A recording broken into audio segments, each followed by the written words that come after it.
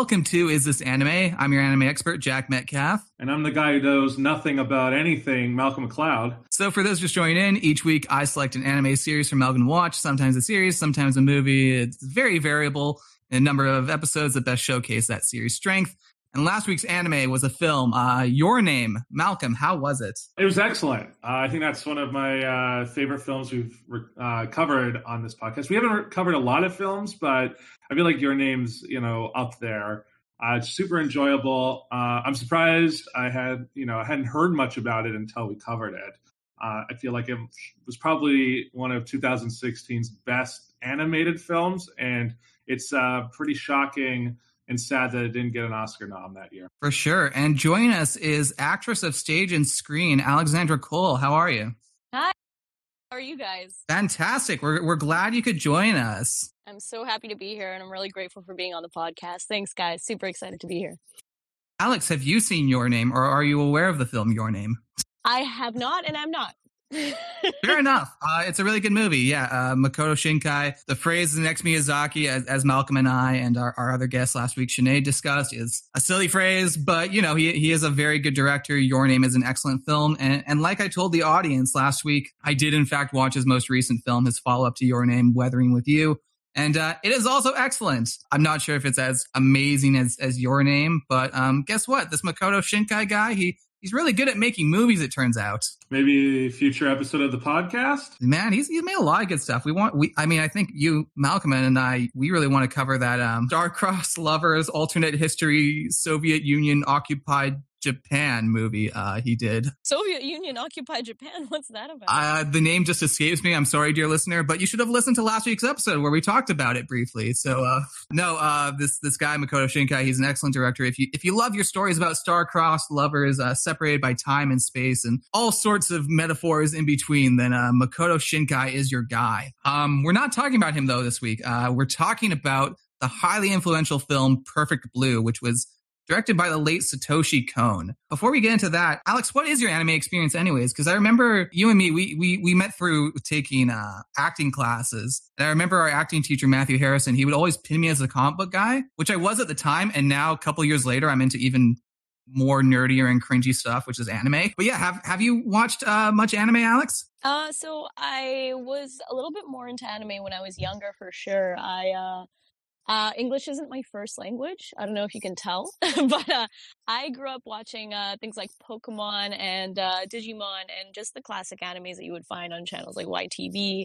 Pokemon was actually one of the ways that I learned English. So I have very, very early childhood memories of not understanding what was going on the TV, but I was determined to understand. And ever since then, I watched anime throughout elementary school, throughout high school. I got really into manga, especially shoujo. When I was in my early teens, I would say 13, 14, 15, classics like Peach Girl. I don't know if you've ever heard of that. I have not. No, but it's just really girly, kind of love story stuff. I tried things like Gundam Seed and Death Note and Inuyasha. But I always gravitated towards the kind of cuter, more girly things because I've always been a bit of a romantic. But I don't know if Pokemon's the biggest and most romantic story, but it's one of my favorites. I shipped Ash and Misty. I definitely did that. I was very disappointed. Of course I was. I was very unhappy when Misty was replaced. But me and Malcolm have talked Pokemon. We've talked about how they always replace the girl with a new girl. So that's just how Pokemon be. Yeah, seriously. May's a trifling girl, I'm telling you. And then there's the other ones. Yeah. Misty for life. Misty was my girl. That's awesome though. It's always fun when people on the show, again, I'm supposed to be the anime expert and then people will drop like 4 shows I haven't seen. I haven't seen Gundam Seed. I've seen Gundam 00. I've seen a lot of Gundam. Malcolm has seen a Gundam. He did not like it. Yeah, I forget which one you watched Iron Blooded Orphans and it's definitely our worst reviewed show from on this show. Fuck that show. Fuck that. Malcolm is just bringing the knives out. Alex and Malcolm are going to be off to a great start. Do you have a favorite Gundam, Alex? Well, I did. I didn't dive into it that deeply.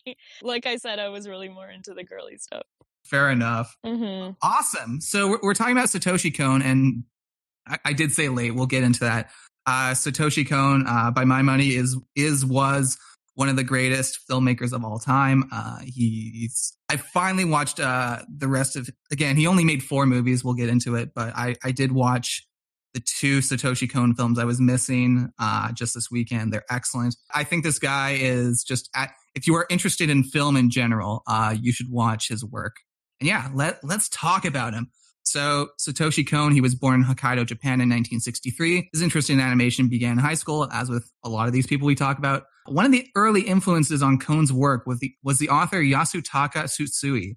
And Tsutsui's work was known for its psychoanalysis and surrealism, themes that Kon's work would later be known for. Guess what? This movie we're about to talk about has a lot of that stuff going on, don't you think? I love it. Kon would eventually adapt Tsutsui novel Paprika, in fact. So another early favorite of Kon's were the sci-fi series Space Battleship Yamato, and oh, guess what? Mobile Suit Gundam. So, well, like any good Japanese lad in the 70s, he really loved his giant robots. My thing is with Gundam, it appears is that it may not be the genre itself. It may be the exact show we watch. We definitely picked a show and arguably episodes that did not showcase that show at all. But yeah, we'll get to some good Gundam. We're going to do good Gundam eventually, but we haven't because we're watching other stuff like this awesome movie.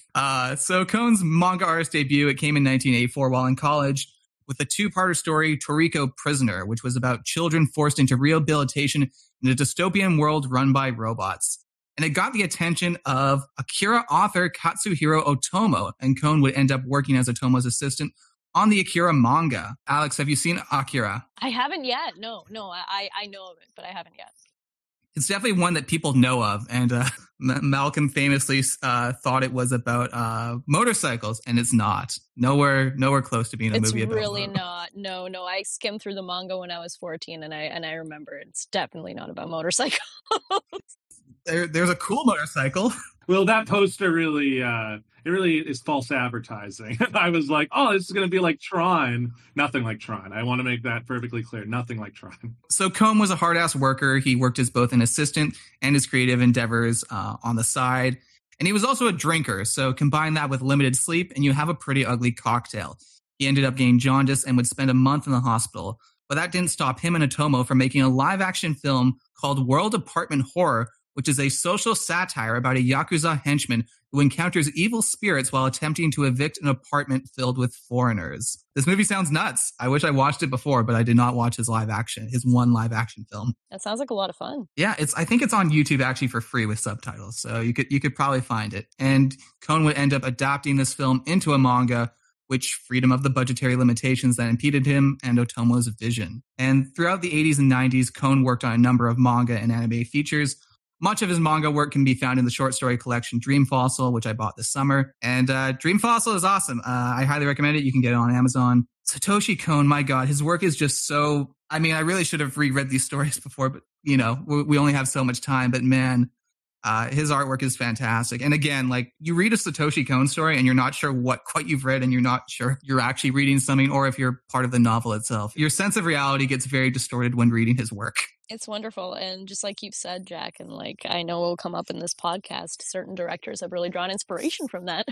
For sure. And so Kon's final manga, Opus, is basically his magnum opus when it comes to manga. It tells the story of a manga artist who can't figure out how to finish his masterpiece, and he ends up getting sucked into the world of his own manga. Like his later work, it blends the line between reality and pop culture fantasy.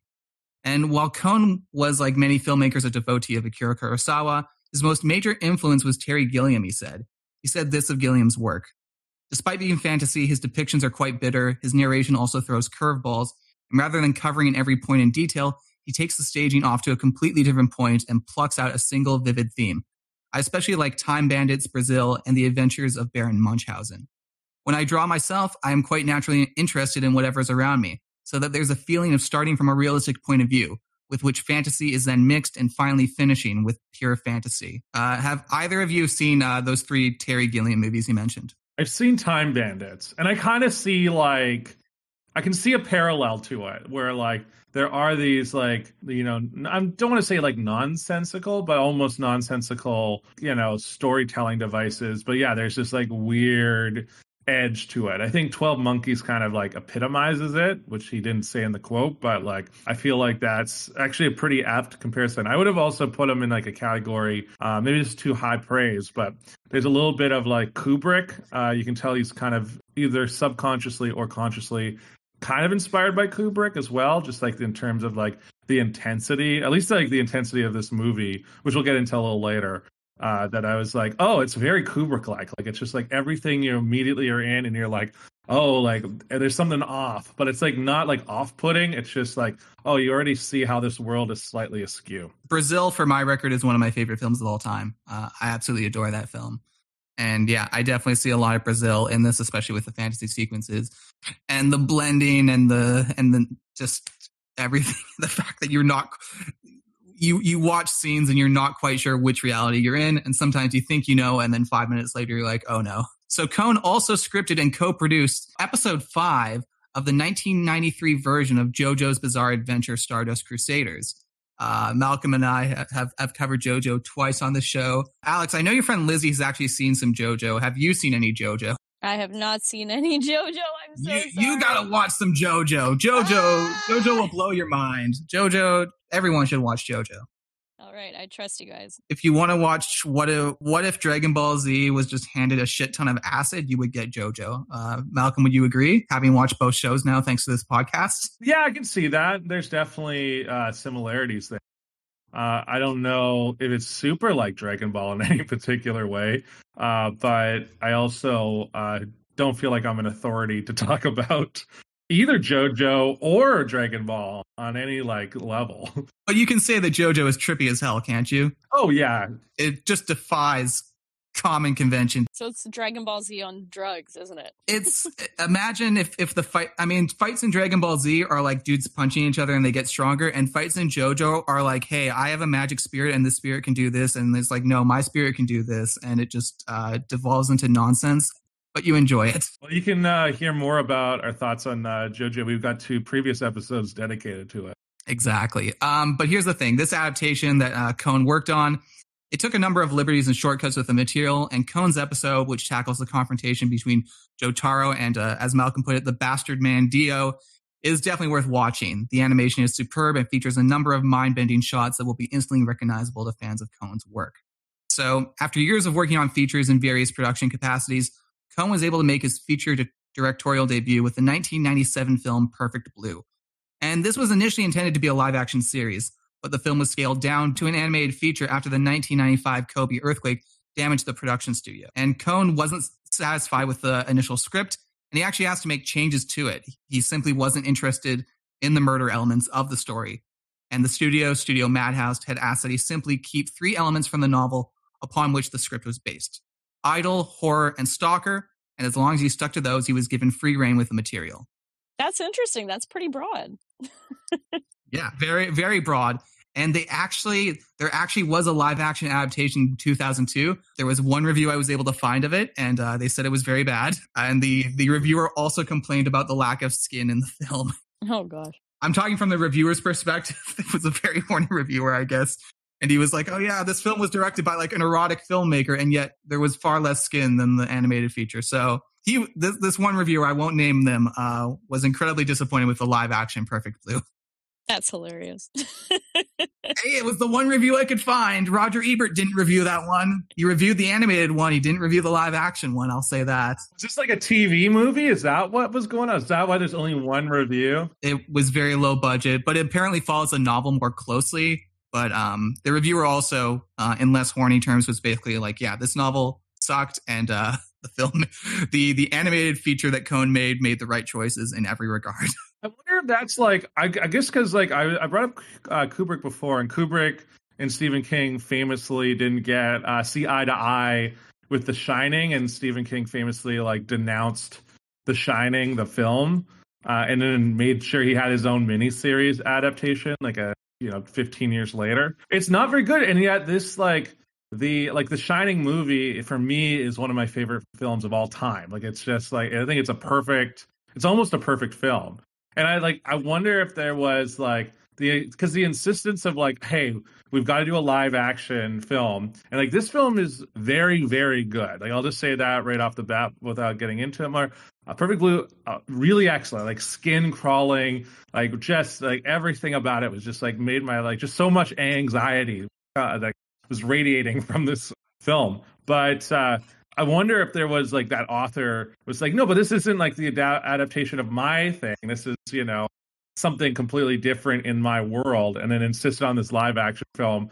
It bombed, and then it was like, well, that never happened. I'll just stick to like getting the credit for this animated film instead. Unfortunately, the novel writer was not nearly on the level of Stephen King, and I did not look up anything about them. So I will say I'll confirm that just by like Wikipedia after I watched this film, and yeah, he doesn't. The guy who wrote the original Perfect Blue doesn't even have his own Wikipedia page. So Stephen King 1, Perfect Blue, novel writer 0. Yeah, that's what a shot taken. Oh, that's so sad. Turns out Stephen King makes good novels even if his dream projects aren't the best. Anyways, Perfect Blue, it wasn't a big box office hit in Japan or internationally, but it did have one big fan, director Darren Aronofsky, who ended up purchasing the rights to the film just so he could adapt the bathtub scene for his own film, Requiem for a Dream. Alex, you texted me like an hour ago. You said you were watching Requiem for a Dream, and I shocked you as a film nerd. And again, in our acting class, our acting teacher would sometimes just point at me for film knowledge. And unfortunately, I have not seen Requiem for a Dream. Oh my gosh, Jack, I'm so sorry. I have seen it. Let's talk the comparison right now, because I can't say shit because I haven't seen the movie. I can say shit up to maybe half an hour, but Malcolm, please go ahead. Yeah, I can say the bathtub scene in particular. I did rewatch it afterwards because this seems familiar. It's a shot-for-shot remake. like the way Darren Aronofsky like shoots his bathtub scene in Requiem for a Dream. It's like Jennifer Connelly, and she's screaming in the bathtub, just like was it Mima? Mima. Mm-hmm. Sorry, Mima screams in the bathtub in this film. It's like it's exactly the same. It's like he just essentially was like, how it was shot in this like film. I'm gonna shoot it for my film, and there's just no like. He's not even being subtle about it. It's the exact same scene, like just like clearly different because Requiem for a Dream is about drug addicts, and obviously this film is not about that at all. No, it's incredible to me. Imagine how much he would have loved that scene and thought it was that perfect, no pun intended, to purchase to that. How much that would have cost? That's insane. There's also another movie Aronofsky made, and there's a bit of controversy over his film Black Swan about how much it owes to Perfect Blue. And Aronofsky himself has said there are similarities between the two, but it wasn't an influence. Well, I'm just going to say this. I'm going to call fucking bullshit right now. Yes, like thank you, Malcolm. First of all, he owns the rights. So, I mean, in theory, he may still have owned the rights when they made that film. Yeah. So, like, I guess, like, legally, there's no fight there. It's just clear, like, it's definitely different. Like, there's, like, different elements to it. But, and I know that he's come up with this story, because I read this just before we started recording, that he, like, found a script called The Understudy, and it was about Broadway actors, and, like, an understudy with a double, and, like, in doubles and all that stuff. But there's, like, no, like, in that story, there's no credited writers. Like, it's not like, hey, I optioned the understudy as written by, like, so-and-so. Like, their names are not anywhere on Black Swan. And I'm just like, yeah, he clearly wanted to, like, do this film. Like, it clearly, Perfect Blue is Aronofsky's favorite film because he's just so blatant about how he rips it off. And instead of just doing the remake, like, do the live action thing he wants to do, it was sort of like, I guess I'll battle, I'll just put it in the world of ballerinas. And then he also said, he was like, this is a companion to my film, The Wrestler, and I had an original script that was going to be about a wrestler and a ballerina that fall in love. And I'm like, again, that seems like such bullshit. It really like, does. Not to call. And then also, I can also say, I feel like in Mother, his latest film, there are also scenes in that are very reminiscent to what's also going on in Perfect Blue. He's essentially just like taking parts of Perfect Blue and in each of his films subsequently, except for that god-awful Noah's Ark film that I watched 10 minutes of, he's clearly just taken elements and sprinkled them through. Malcolm, you said you could not watch more than 10 minutes of Noah. So therefore, that means there's a potential hour and 50 minutes where he could have ripped off Perfect Blue and Noah. I remember parts of Noah, and I don't know. I feel like he's really trying to step away from Perfect Blue in that one, and maybe that was the mistake he made. All he had to do was make a weird Bible movie made from the perspective of an atheist. I haven't seen Noah. I actually kind of want it. I've heard it's really fucking weird. It's all right. It's actually all right. Yeah, I mean, I haven't. You know what? I'm realizing in this conversation, I haven't seen many Darren Aronofsky movies. I think I've only seen The Wrestler and Black Swan. So, you have to watch Mother Jack, please. Yeah, I know people who love that movie and hate it, and that's why I want to see it because I want to see where I stand on that. But unfortunately, this is not a Darren Aronofsky podcast. But here's my take. Here's my diplomatic take. He paid for the rights for Perfect Blue, so at least he did that. There are other. Me and Malcolm have talked about other movies that have taken a lot of inspiration from anime, and those people were not as generous with admitting that. Chronicle! Yeah, so, hey, he paid the rights for it, and guess what? At least thanks to him owning the rights, it means Hollywood can't actually make a shitty remake of Perfect Blue.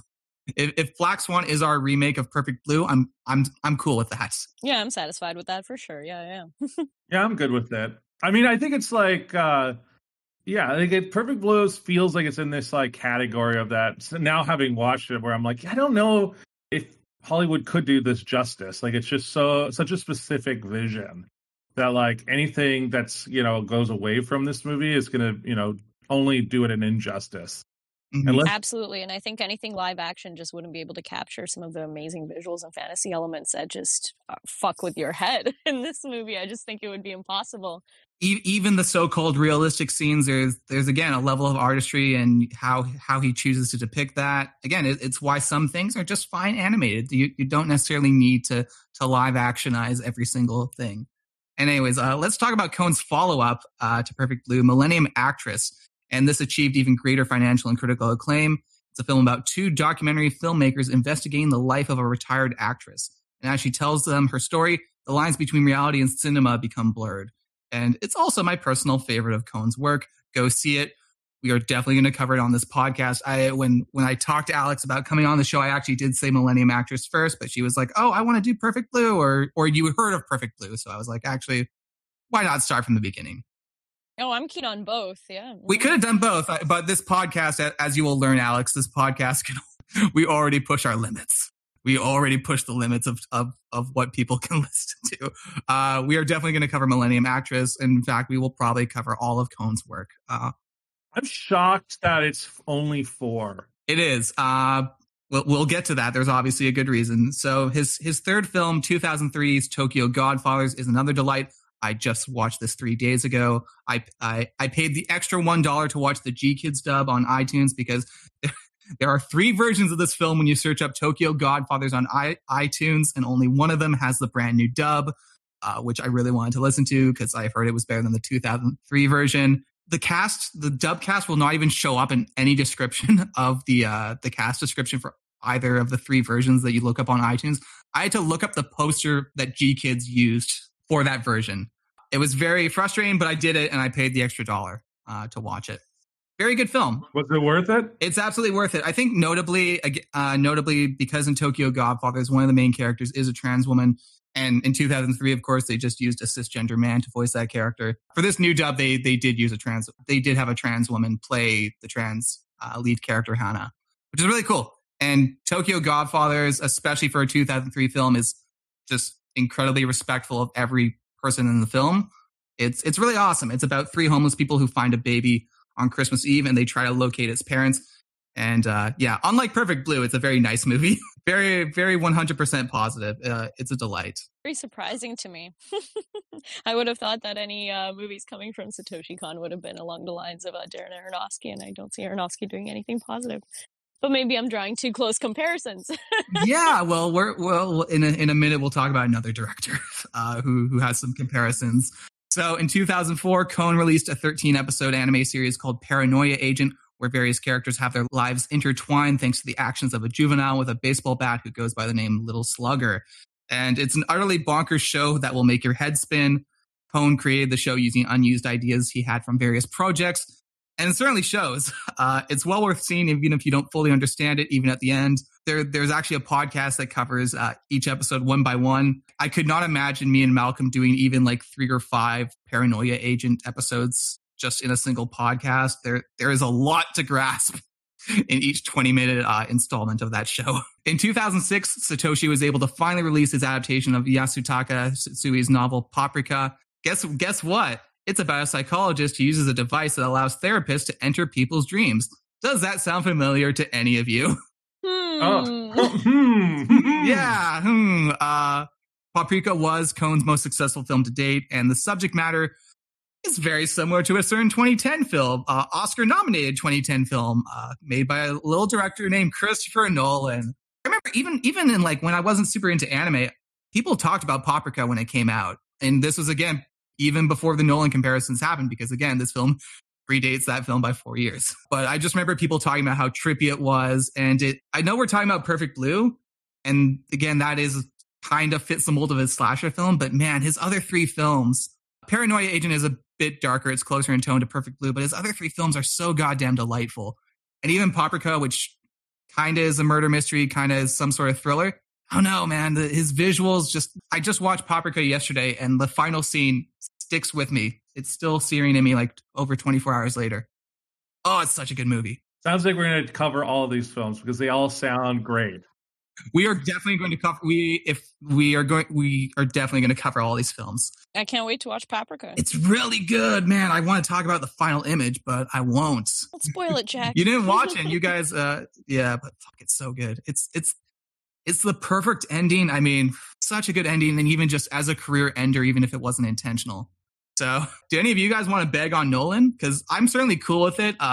Me and Malcolm. I know, Alex, you liked. What was his most recent movie? I just forgot. Tenet. Yeah, me and Malcolm did not enjoy that movie. Yeah.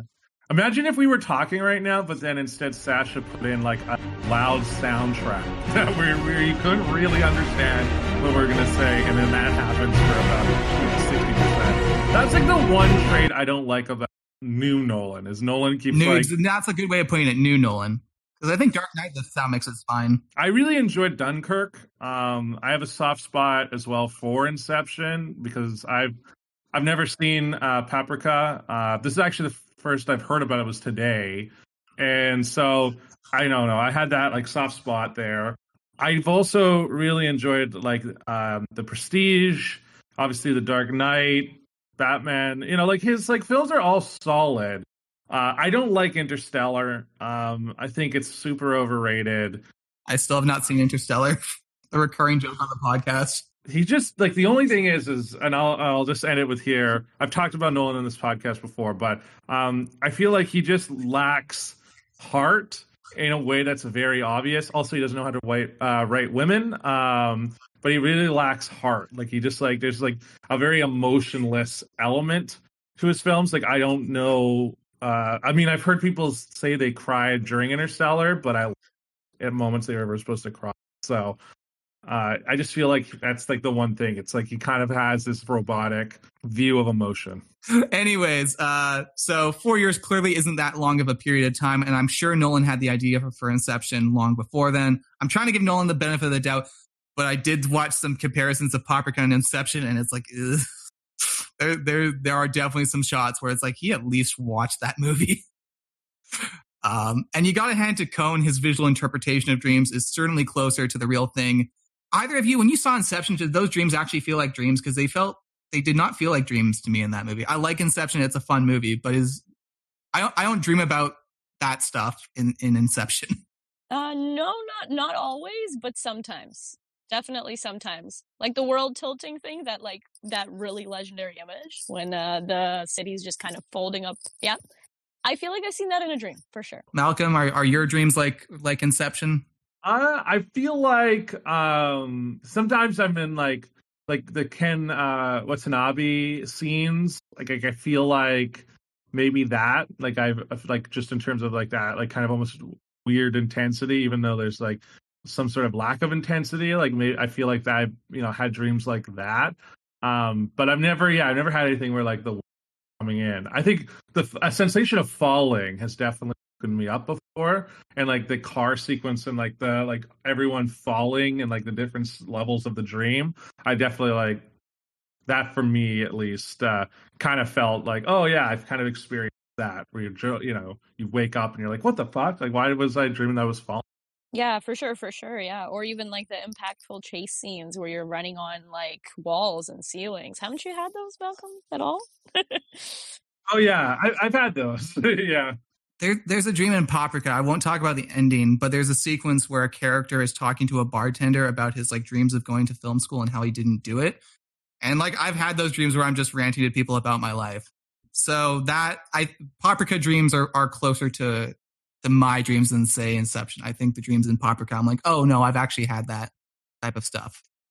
That's just my take. So in 2007, Cohn took part in the anthology project Annie Curry 15 with a short titled Good Morning. It's a 1-minute short. It's also called Ohio. You can find it on YouTube. And following that, he began to work on his next film, Dreaming Machine. But he would never end up finishing the film, however, because in May 2010, he was diagnosed with terminal pancreatic cancer, and he would die on August 24th at the age of 46. The death came as a shock to the public, given that he showed no signs of illness at recent public events. In a letter released after his death, he apologized for not being able to complete Dreaming Machine, claiming it was his biggest regret. There's a letter I'll post in the show notes because it's very long. It's fantastic. I highly recommend you all read it. And he says in this letter, this was a passage that stuck out to me at least. It's so disrespectful to die before one's parents, but in the last 10 plus years, I've been able to do what I want as an anime director, achieve my goals, and get some good reviews. I do feel regret that my film didn't make a lot of money, but I think they got what they deserved. In these last 10 plus years in particular, I felt as though I've lived more intensely than other people. And I think that my parents understood what was in my heart. That's so sad. Like, that's like so sad. Like him saying like, oh, that that this is my greatest regret is I didn't finish this film. Like, there's just like a tragedy. Like, I thought you were going to say that he like died of like alcohol poisoning because he's like an alcoholic or something. But pancreatic cancer, that's a brutal way to go. Yeah, I really respect his passion. He sounds like a very humble person. For sure. The fact that he was only in his 40s is like, oh man, that means, yeah, that we missed at least 30 years of films from him because he probably was going to go until he was in his 70s. Mm-hmm. Yeah. I mean, Miyazaki keeps retiring and I'm retiring. That's what I was going to say, yeah. How old is Miyazaki? It's something like 72-ish. I just read an update on his recent film. They say it's still like 3 years away. That looks like it'll be his final film.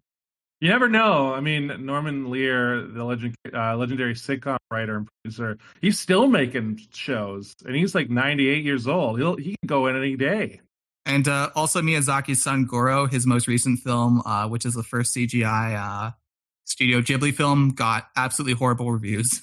So poor Goro. Oh, I feel bad for Miyazaki's son. Oh, you know what? Leave CGI for Pixar. That's what I say.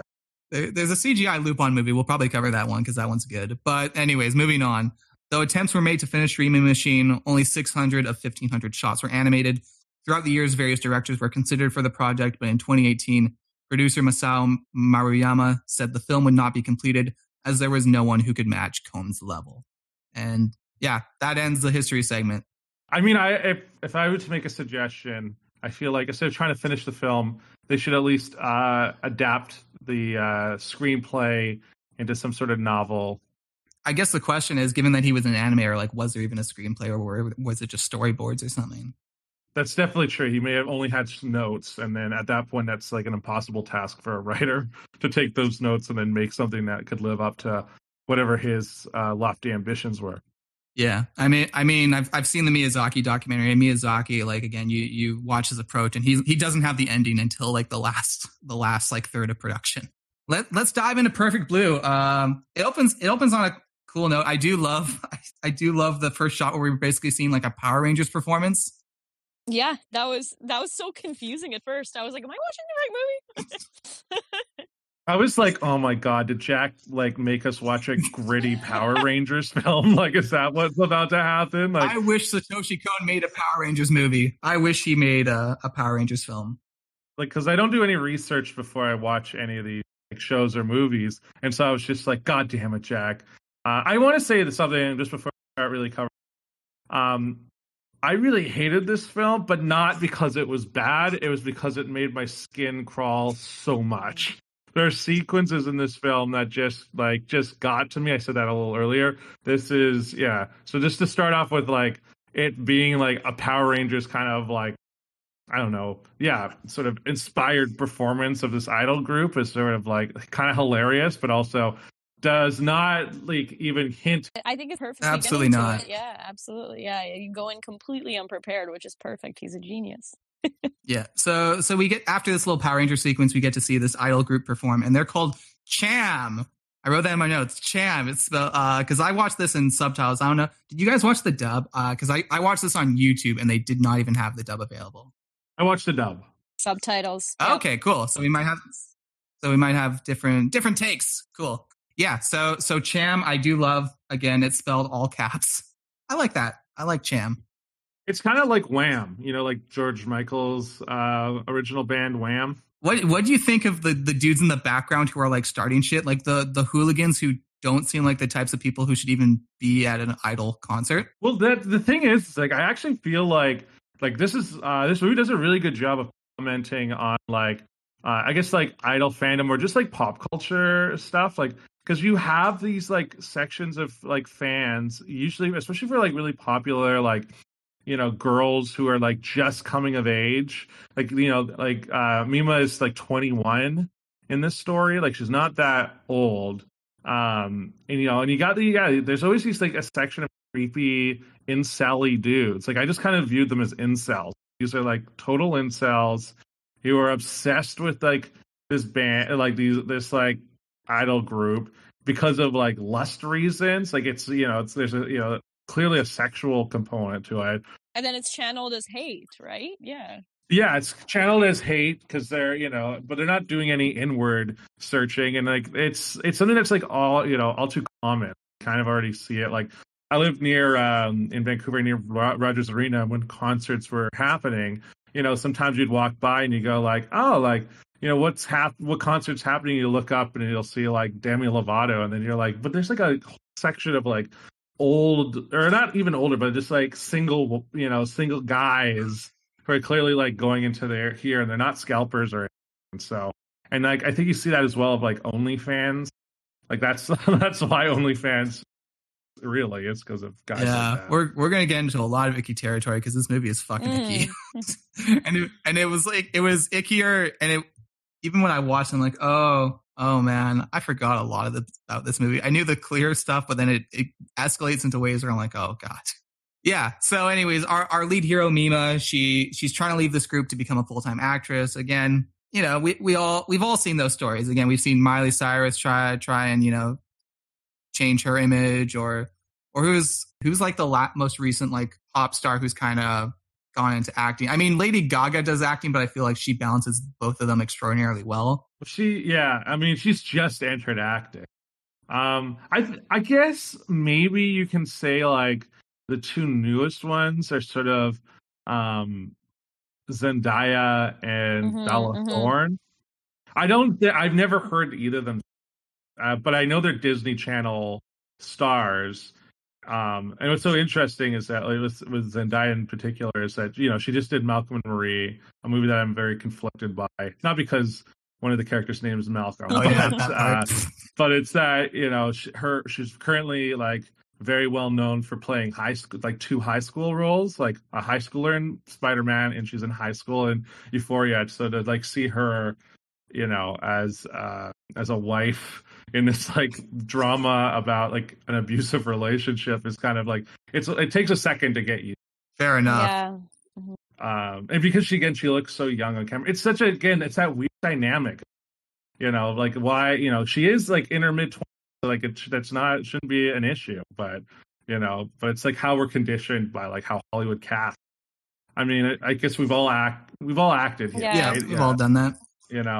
I've gone out for some commercials where it's where I'm like, why am I going out for this? Like I don't understand.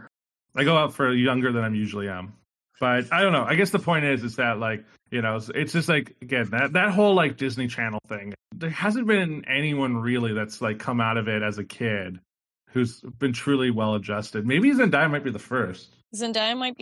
Yeah. Well, here's hoping. Fingers crossed. But I think she will. Fingers crossed. Anyways, yeah. So she's got her manager and she, former pop idol Rumi Hidaka and her agent, and yeah. So Mima, sorry, Mima. She's got this first job in like a TV detective drama, and it's called Double Bind. What do you guys think of Double Bind? Again, the way Satoshi Kon frames everything, you're never quite sure, and this happens so goddamn much in this movie, where you're never sure if you're watching an episode of the television drama or you're watching the real life. Yes, it's so confusing. God. And like there were times where I thought I knew for sure which setting it was, and then it wasn't. Mm-hmm. I love the fake outs when it's like and cut, and you're like the scene with like the guy on the street, and he's, do you have an agent? And she's like, yeah, I have an agent. It's like, are you sure? Like, do you want a model? You just hear cut, and then it's like, oh, this was like a part of the show. Same with like, well, then there's like that interrogation scene later on with the stripper scene. Yeah, that's right. Where it's like she imagined all of this happened as a coping mechanism, and you're like, wow, this is it. This is what this is. This is the reality. And then it's like cut, and you're like, whoa, oh my god. Yeah, like I've never really seen anything like that. Like it just done so well. And I also think like Double Bind as a show, it's weird because this movie is like it's set in the 90s, and there's a couple scenes very early on that are like very 90s, like them explaining like how websites work, and you're like, oh my god, okay, now I definitely know this was made in the 90s, and I'm gonna have my own personal website. It's like nowadays it's like you got to have your TikTok and and your Twitter and your Tumblr, and you got to make sure you've got your Instagram and all that jazz.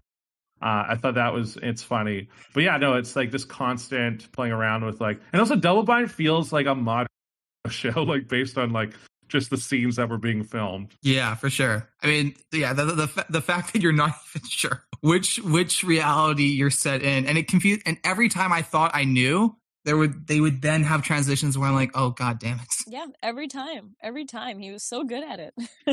Yeah, and like a really intense scene would happen, and then she'd like the next scene is like her like waking up, and you're like, is that a dream? Oh, like, the dream sequence. Oh, that drove me crazy. Did that drive you guys crazy? It drove me crazy. And what? It wasn't the dream.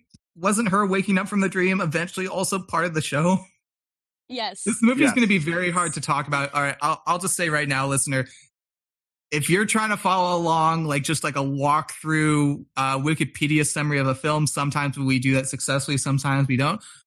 We're not going to do that successfully because this movie, it's going to be very hard, I think, for us even to discuss which levels we're on. Yeah, this is kind of like this is like we're kind of, it's Inception in some ways, honestly. Yeah, it is, because you don't. It's Inception at the way of like a David Fincher thriller. Like David Fincher, like when he like is on with a thriller like Gone Girl or Seven, or even Fight Club, like it's kind of like this, but then you add like this Inception element, and it's like you got this special Perfect Blue, which by the way they don't even talk about like why it's called Perfect Blue. Like there's no like reference to the color really.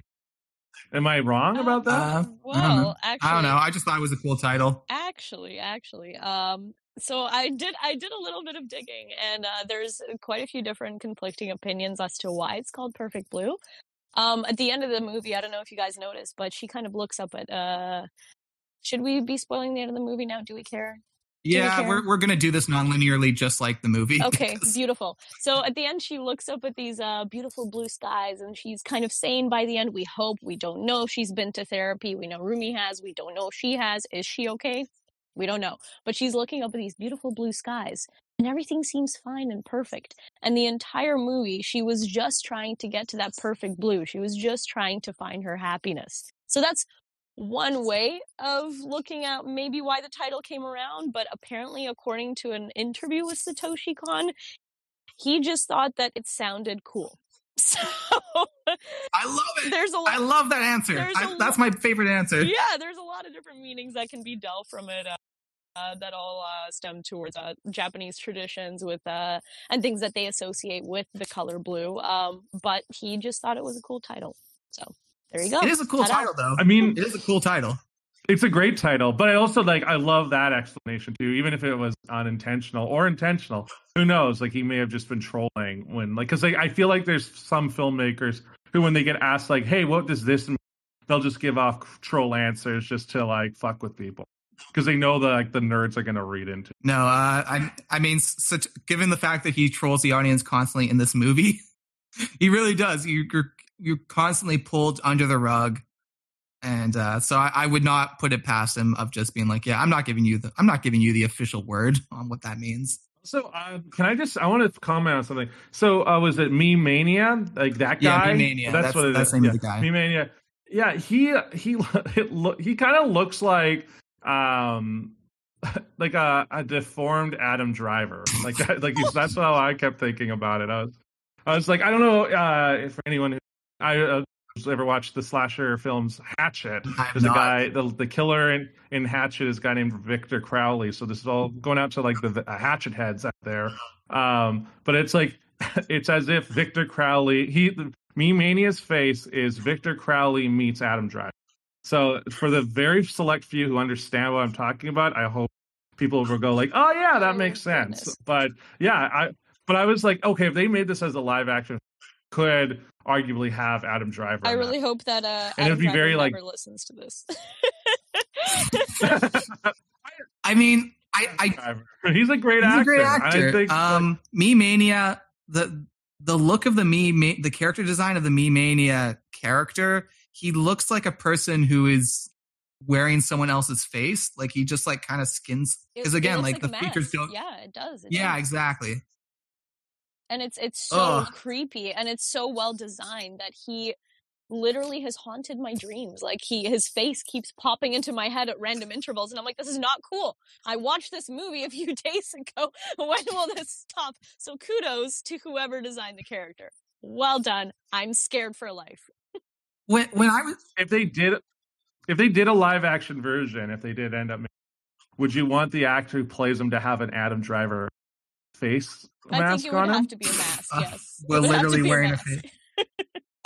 They just pay Adam Driver like a couple of like $50,000 just to be like he's gonna wear a face mask of you that's not gonna look that great. Oh man. What was I gonna say?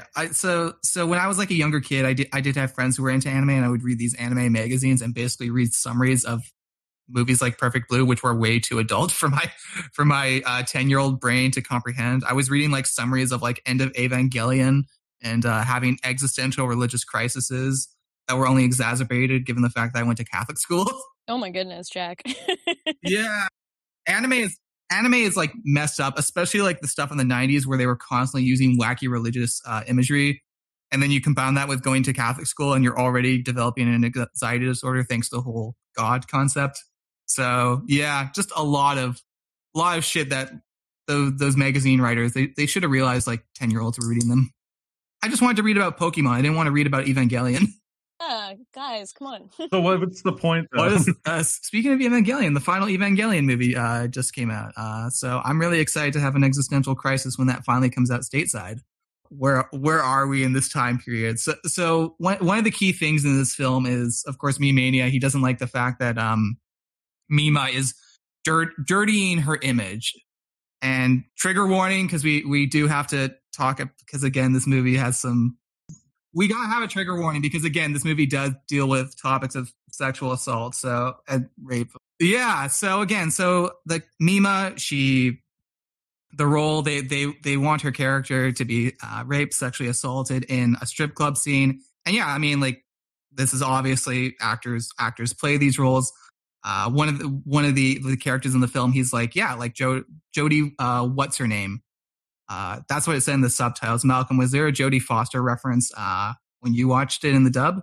Oh, they dropped Jodie Foster's name when they're talking about her doing the rape scene for Double Bind. I guess the way the dub goes about it is they kind of go, oh, like you want to do this scene because this like your character's gonna like be the star of the second half of the show, but you like for that to happen, this scene has to occur, and like a lot of great actresses have done stuff like this. I guess probably that's when they dropped the Jodie Foster reference, but like in the dub, they don't do that. They just sort of allude to like a lot of actresses do this, and in some ways, like yeah, I mean, I guess yeah, Jodie Foster has done something similar. Which was a fairly recent movie when this came out. Yeah, well, in the 90s, like there's all like there was a string of like erotic thrillers that came out. Like you got like everything from like Jade to like Basic Instinct to Showgirls to like Wild Things to like it's those Joe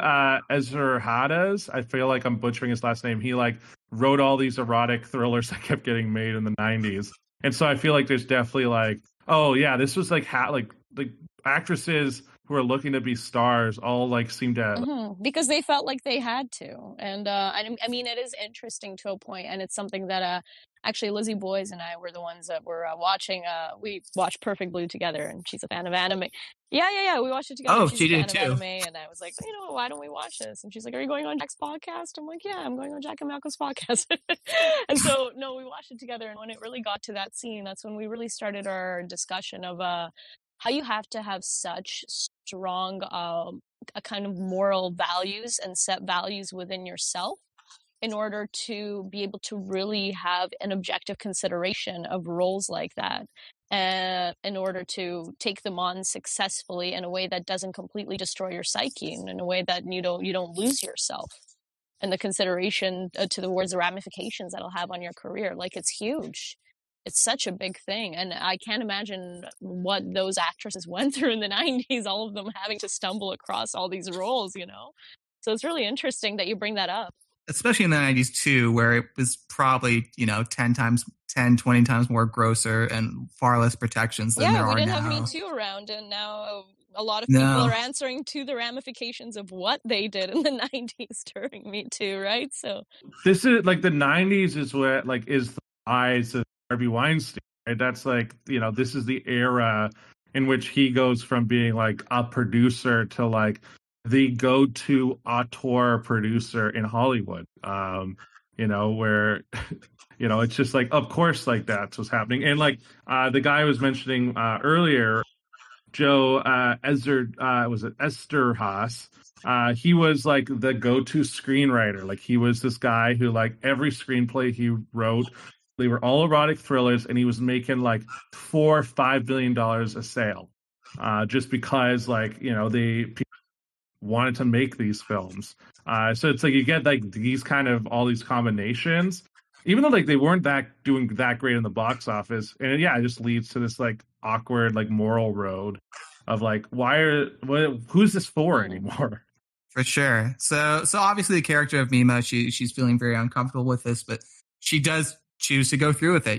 She wants to do it, or so she says. And they film the scene. I do like that they made it so that I do like that they made it so it was clearly a scene. Like that's like the one where clearly like, oh hey, like we're filming something, because they have the actress and he just goes like, oh I'm are you doing okay? Like I was like, thank God they did that. Like in the 90s to have that kind of forethought to include that in the scene. I was kind of impressed. Yeah, I was really grateful for those breaks, and it just made it that much more realistic, which then made the gruesomeness of the scene hit that much harder,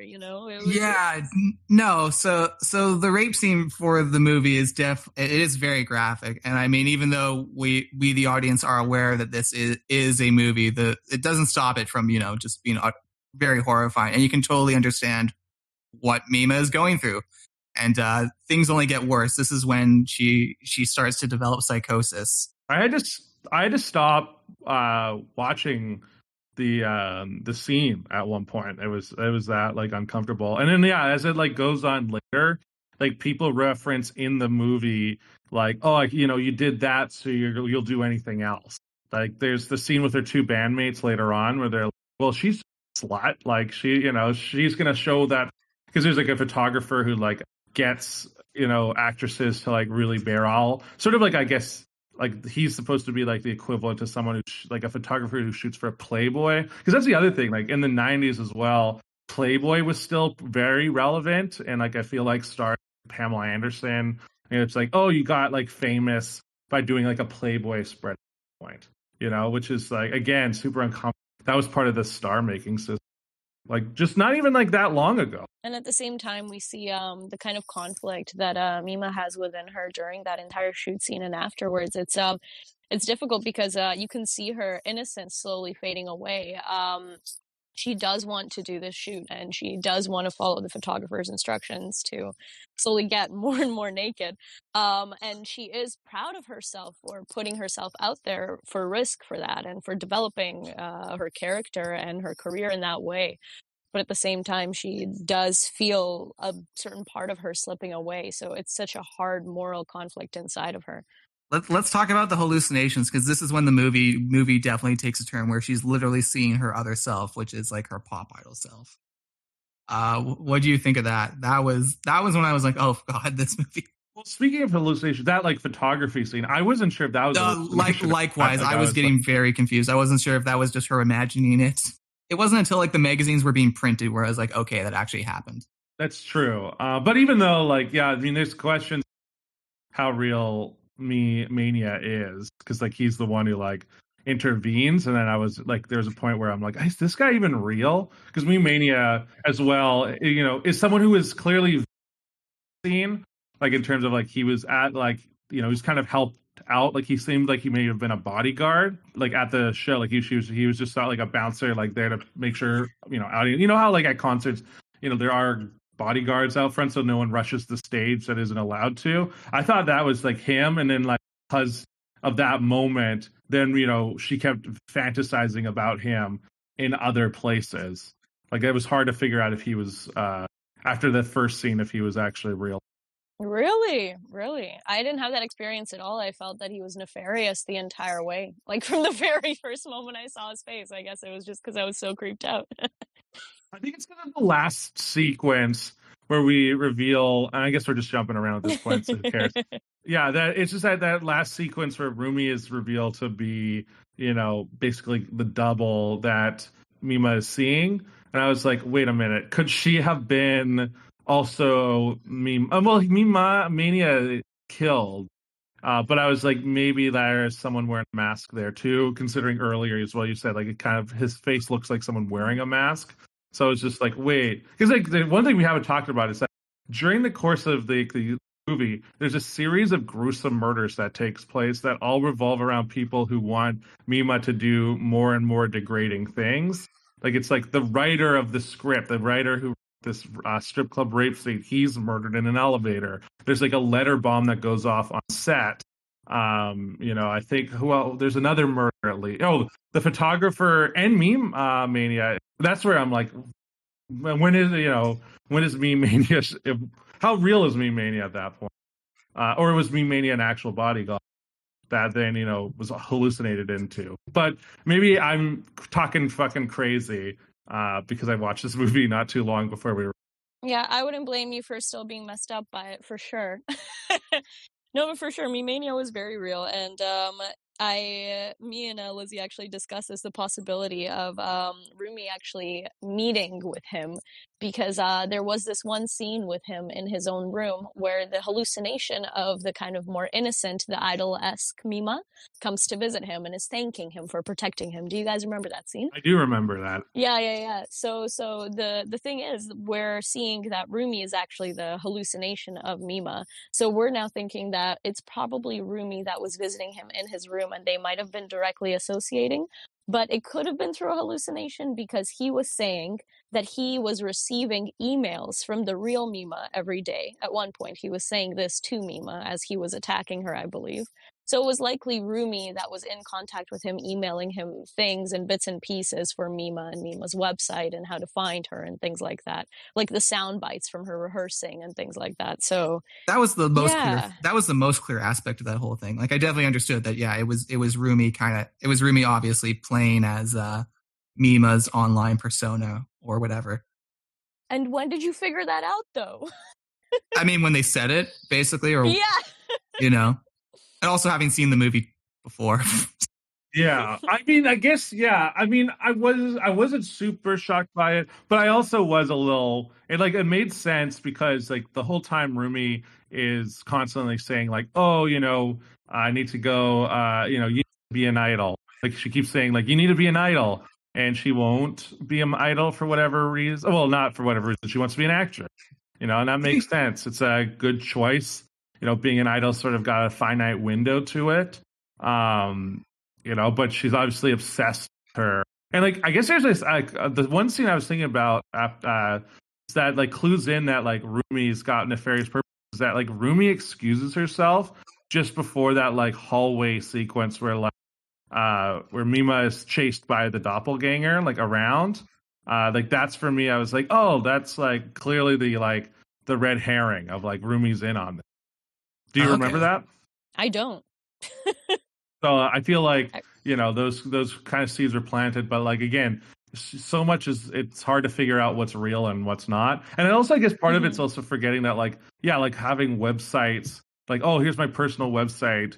Like it's like so it feels so obvious nowadays, but you have to remember like kept reminding myself like, oh, this was the 90s. Yeah, like having a personal website was a big deal.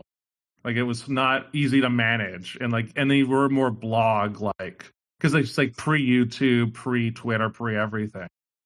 Like we're talking like probably even pre like MSN Messenger and like AOL. Yeah, I think it's definitely pre MSN Messenger. There's a lot of HTML and coding, and oh my goodness, and yet the film, unlike a lot of movies, especially Hollywood movies in the 90s, this movie actually handles like the way the internet works in a very proper way. It never feels cringy or silly. It's like, I mean, obviously the characters have to explain what this stuff is, but it's still like, no, this could totally very, very much happen. I guess, again, it would happen through someone's Instagram, but it's still, there's nothing about it that feels unrealistic or silly, at least I feel. And that's part of how it makes your skin crawl. Yeah. Let's talk about something kind of fun. Do you think Double Bind was a good show? I feel like it's playing on like those 90s like, cop dramas like NYPD Blue. So it would have to be a procedural. But it had these like HBO markers because like there's literally like a nude girl that's like dead in the bathroom in one of the shots. And so I'm like, wait a minute. Like this like was this like the like at the dawn like just before Sopranos kind of deal? Like was it? I feel like it would have been, yeah. It's like a straight to DVD thing that they're saying, so I don't know. Yeah, it's sort of like it feels like nowadays. As I said earlier, it would be like an HBO series that they were making, but back then, I guess it had to be some sort of cheesy-ish cop drama in the vein of like NYPD Blue. I don't find it to be very cheesy though, because the actors, especially in the original Japanese, it play it pretty straight. So I was like, oh no, this is a good show. I think it's a good show, or at least by the standard. I don't know about cheesy, but I think just plot twists that are kind of like weird. I think that would definitely factor into this kind of show. Like the fact that the writer didn't even know where it was going when they were talking about, oh, tell us, who's the killer? And he's like, I don't want to spoil the fun. And then a few seconds later, he's telling the other guy, he's like, oh my God, I have no idea, So, yeah, fair point. Those kind of dreamed up plot twists, yeah. Maybe not cheesy. Cheesy's the wrong word there. Maybe campy. I guess it would be, maybe the better word is, like it would be something that would be very dated. That they were making. I guess also probably, I think if anything, I'm just thinking out loud here. I think the fact that there is a bunch of nudity probably does mean it's a bit of an exploitation series or something like that. It was in the part Cinemax, of the Skinamax show or something like that. I don't know. Possibly. Yeah. Mm-hmm. I don't know what the obscenity rules in Japan in the 90s were, unfortunately. Yeah, it was probably a lot stricter than we even realize. Although this movie gets away with a lot, so it's hard to tell. Well, this movie, I mean, that's the other thing too. This movie has a ton of nudity, a lot more than I remembered. I'm like, oh, okay. Yeah, it's pretty gratuitous. Like it's pretty, but I mean, it like fits in that like, clearly made in the 90s kind of vibe. Yeah, it definitely surprises you the amount of nudity that's in it, but I think it's necessary. Yeah. For the kind of discomfort that it's trying to create, So Double Bind. It is revealed that in the Double Bind show, Mima's character is suffering from dissociative identity disorder. I like the actress who plays the doctor in Double Bind. I think she was like the one character who I'm like, this person, other than Mima, that was the one character who wasn't garbage, I feel. I can't say anything bad about that. I can't say. I like that actress. I don't remember her. I remembered her because I couldn't find her name, but I wrote down her character name in my notes, and her name is her character name is Dr. Tuco, and I think the actress who played Dr. Tuco, she seemed like a chill person. I was like, she's a solid lady. Solid lady, good actress. Clearly, I thought she was a good actress.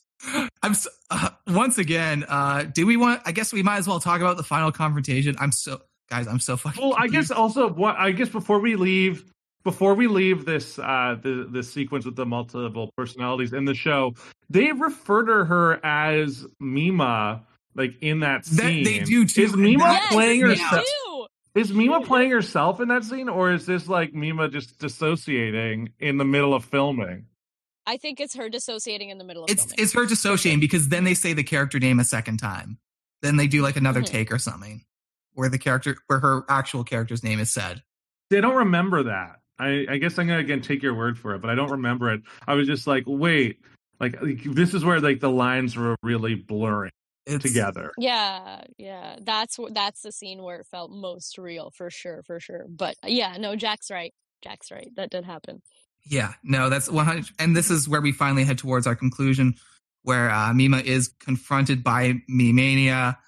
He attempts to rape her, and oh wait, fuck! I want to talk about one of the murders. The ice pick murder is fucked, guys. That scene is it wrong to say that scene was awesome in terms of gore? I was like, okay, this is the one scene in the movie where I feel like it was becoming the slasher film that the studio wanted it to be. Oh yeah, that scene was like, yeah, that was brutal. It's bloody as fuck, guys.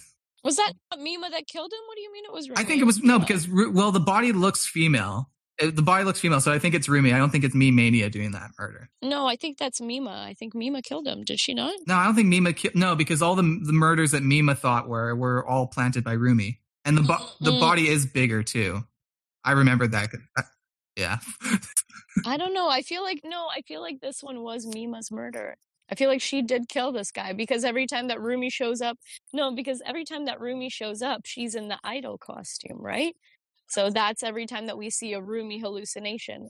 In that scene, Mima isn't wearing an idol costume. She's wearing a pizza delivery costume, and she's not appearing as an idol. So I would think it's Mima that killed him, no? I just don't think Mima killed anyone. I guess and even, I know she finds her clothes, but I assume that was planted by Rumi. I mean, I guess my whole thing is it's hard to say because, like, it's kind of, like, very hard to distinguish, like, the way they kind of, quote-unquote, shot it. That, like, oh, who is that? Was it Mima or not who killed that pizza delivery guy? But at the same time, I would figure, like, she's in such a panic state that it's, like, a kind of a preemptive self-defense kill. Like, it's that she's so spooked that someone was entering, aka just random pizza guy, and that's why she went and killed. But at the same time, like what Jackie just pointed out, it's like, oh, but like, would she have actually done it, or is this like another hallucination? Like, this is where those layers start to form, where you're just like, I do not know what was real or what in that last 10 minutes. Listeners, you comment, you tell us who is right. I personally think it's Rumi because having watched the film before, I just noticed that the body was, more closer to Rumi's body type. Maybe I should have. Maybe I need to rewatch.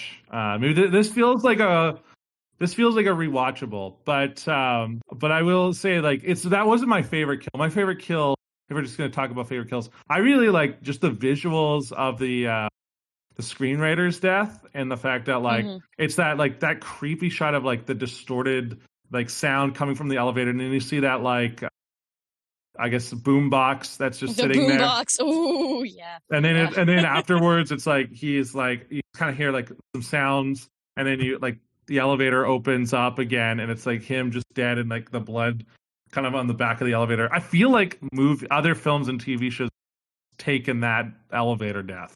Like, I feel like I've seen that in other places. I don't know if that predates those things. I can't name a specific one, but it's, again, you can maybe make that like Stanley Kubrick Shining comparison, where like in The Shining there's that elevator blood sequence, and it's like this almost rivaled it. So bless Sasha, who could probably re-edit this and move this to where it can be properly linear. Nope. Let's move to the final sequence. So we get to the part where we finally kind of, like we said, we've already kind of jumped to the ending several times. Mima is confronted by Mimania. This is another thing. When he's attempting to rape her and she fights him off, I still wasn't sure if Mimania was real or not. Do we even see the body, like when they go back to the scene of the crime of when it happens? No, because Rumi's gotten rid of the body. Rumi kills Mimania for failing his mission. This movie. I know. But we see his body later with her manager. I don't remember the manager's name. Takahashi? I mean, that makes sense, actually. Like, that's, I guess, if you're youth explaining that, Alex, where I was like, oh, yeah, that actually makes a lot more sense than my convoluted theory. Because, yeah, I like that a little more. He was a real person, and then Rumi kind of recruited him at some point. But I did, like, yeah, I mean, that sequence is pretty crazy. It's like, because it's like all happens back on that like stripper soundstage where she's attacked. But I think the more compelling, where I was like, is this even real?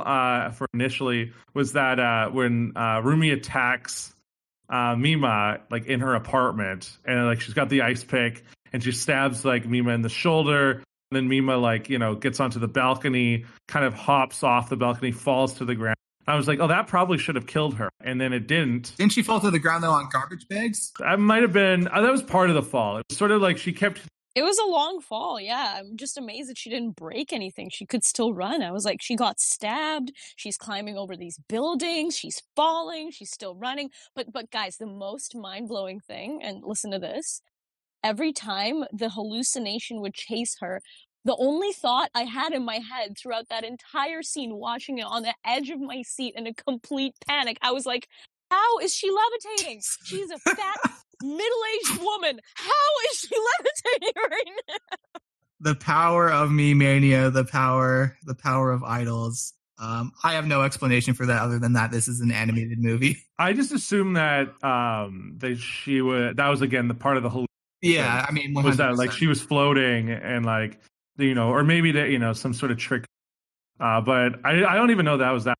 But I guess, yeah, you're right. She was floating when she was being chased. But I guess like it kind of like her surviving that fall and then being able to run sort of goes in line with a lot of like endings for slasher films. Like Hatchet, the movie I referenced earlier, Victor Crowley, that's a slasher film. Like that's like just an old school 80s throwback slasher film just made like in the last 15 years.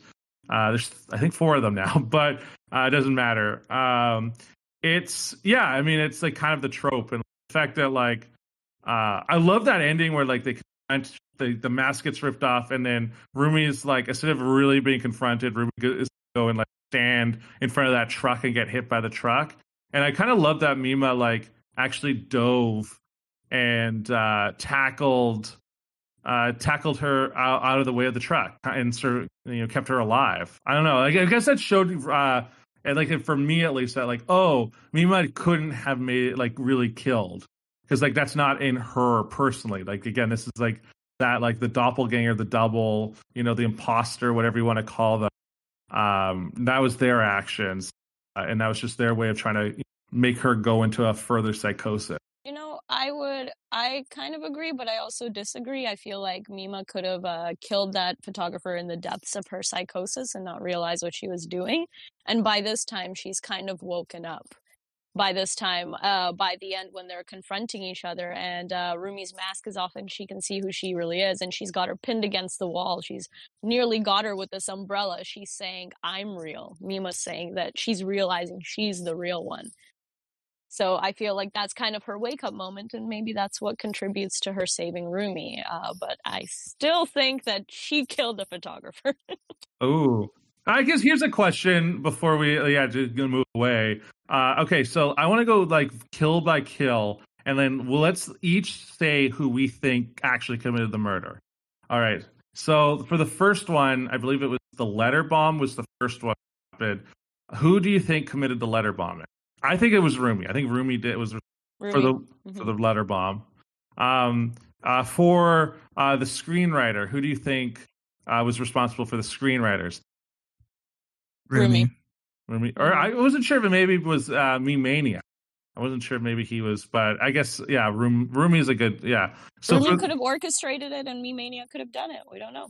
That's a possibility. And then I think the third murder, was the photographer, unless I'm missing something. And then so this one, Jack, who do you think? The photographer.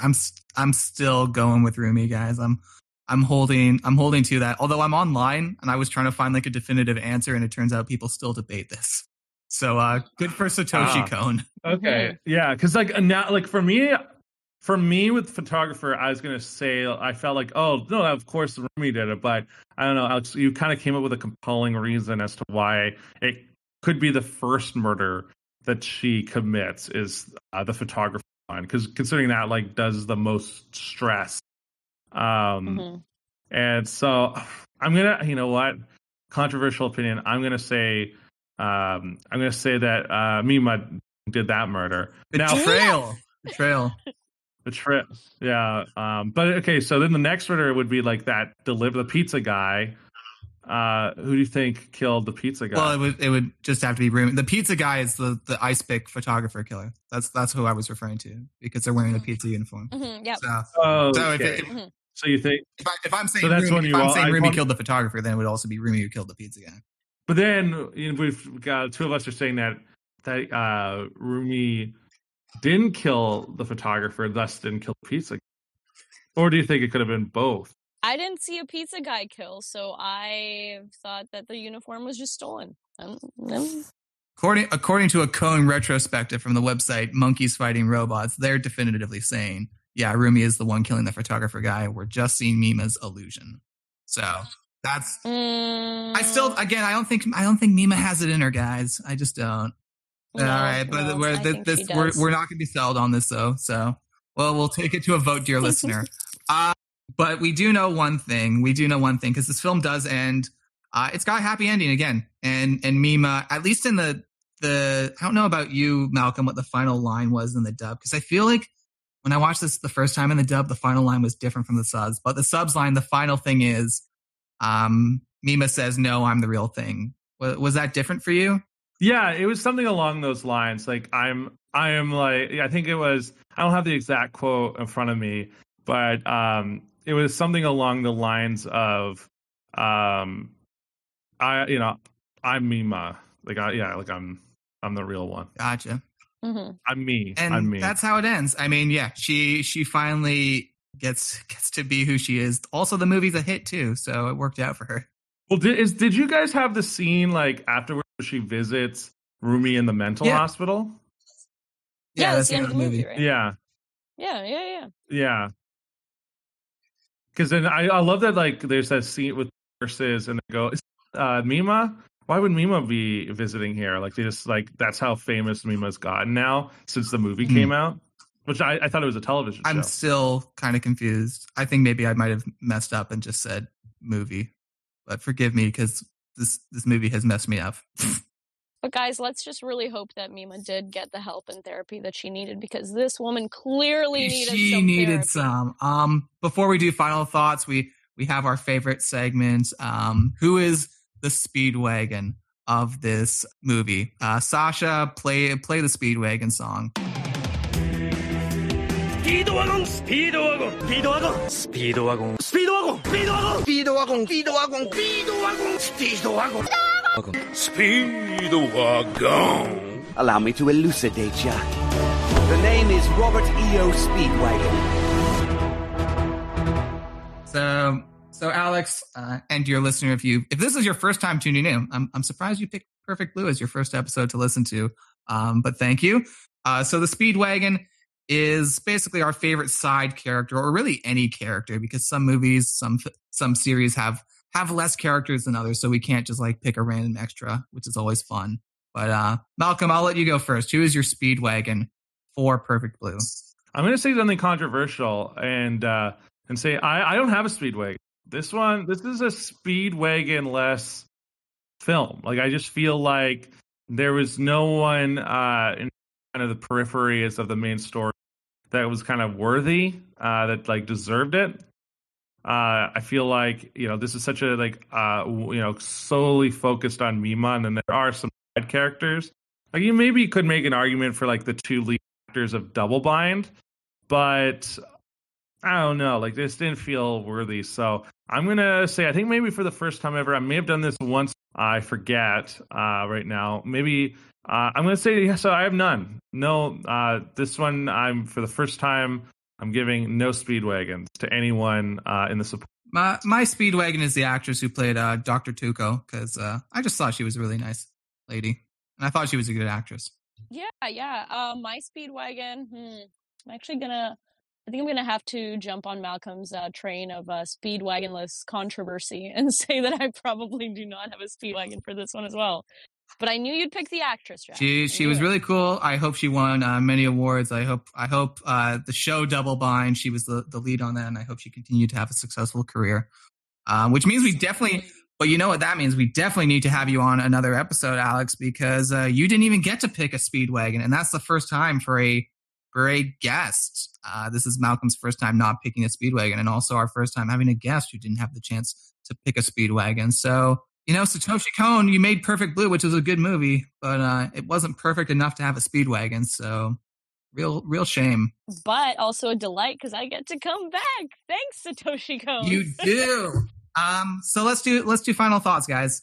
This film, made my skin. It just ups the anxiety. It's a really well done, taut thriller, and it's worth watching because it's it's better than, I'm going to say something controversial right now. It's better than most Darren Aronofsky films. Most this, just from his whole filmography, you can tell he owes so much to this film.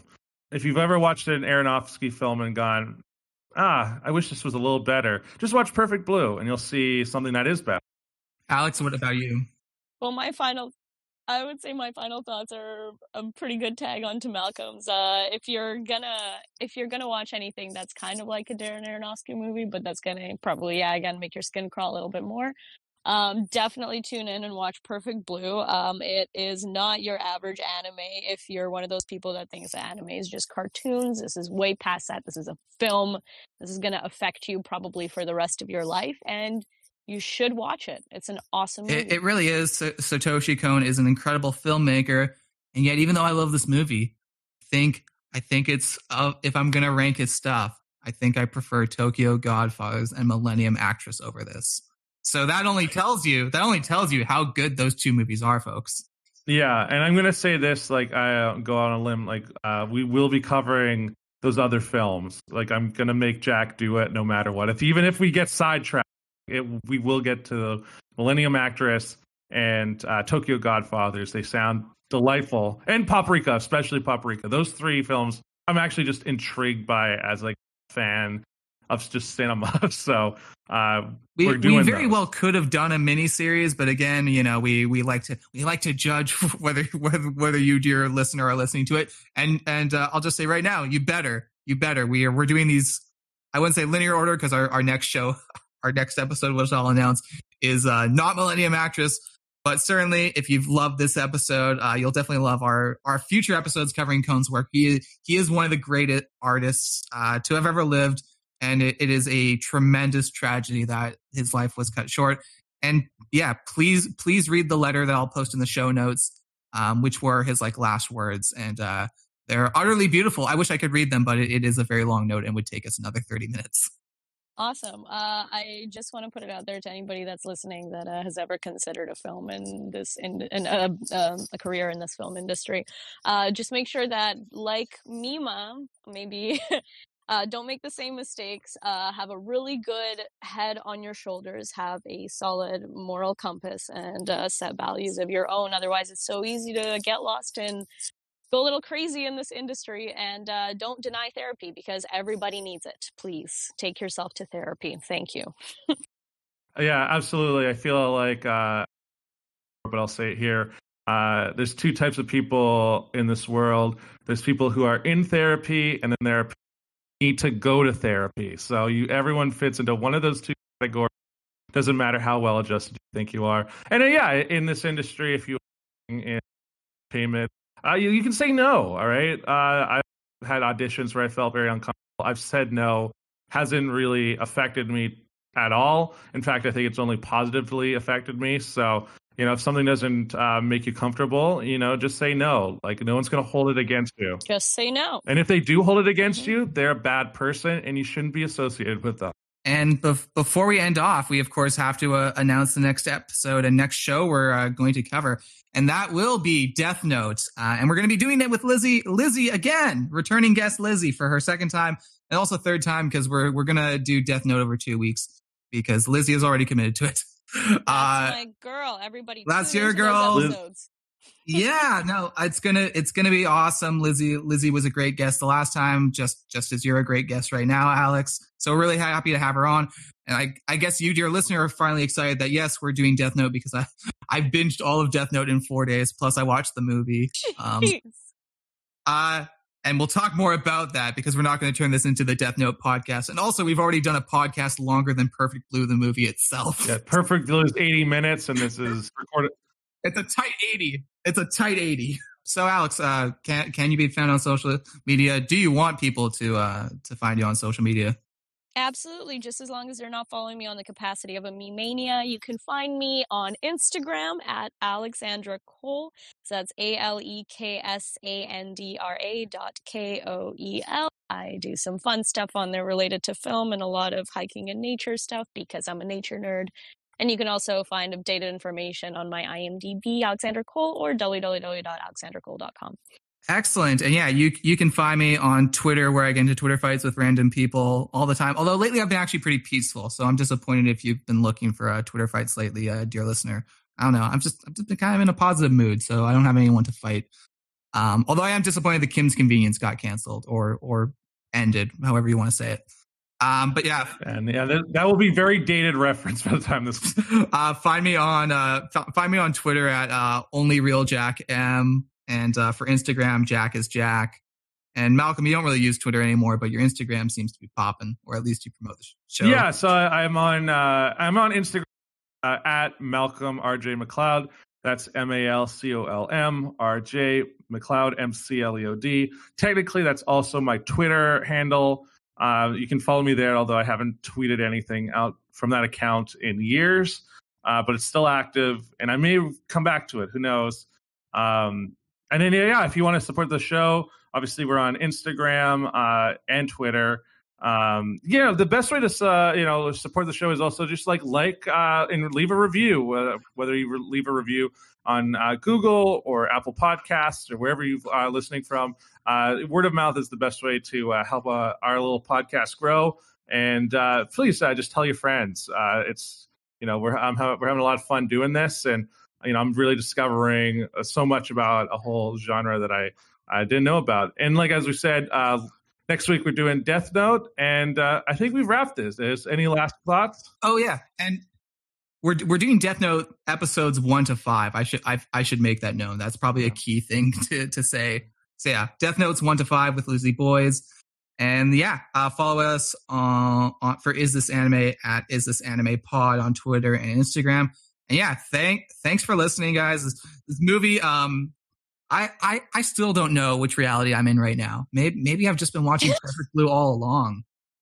Maybe we are in Perfect Blue. Maybe Perfect Blue's watching us. Yeah, exactly. Maybe we're the Perfect Blue all along. Anyways, the real Perfect Blue was the friends we made along the way. And don't forget, go Power Rangers. That's the end.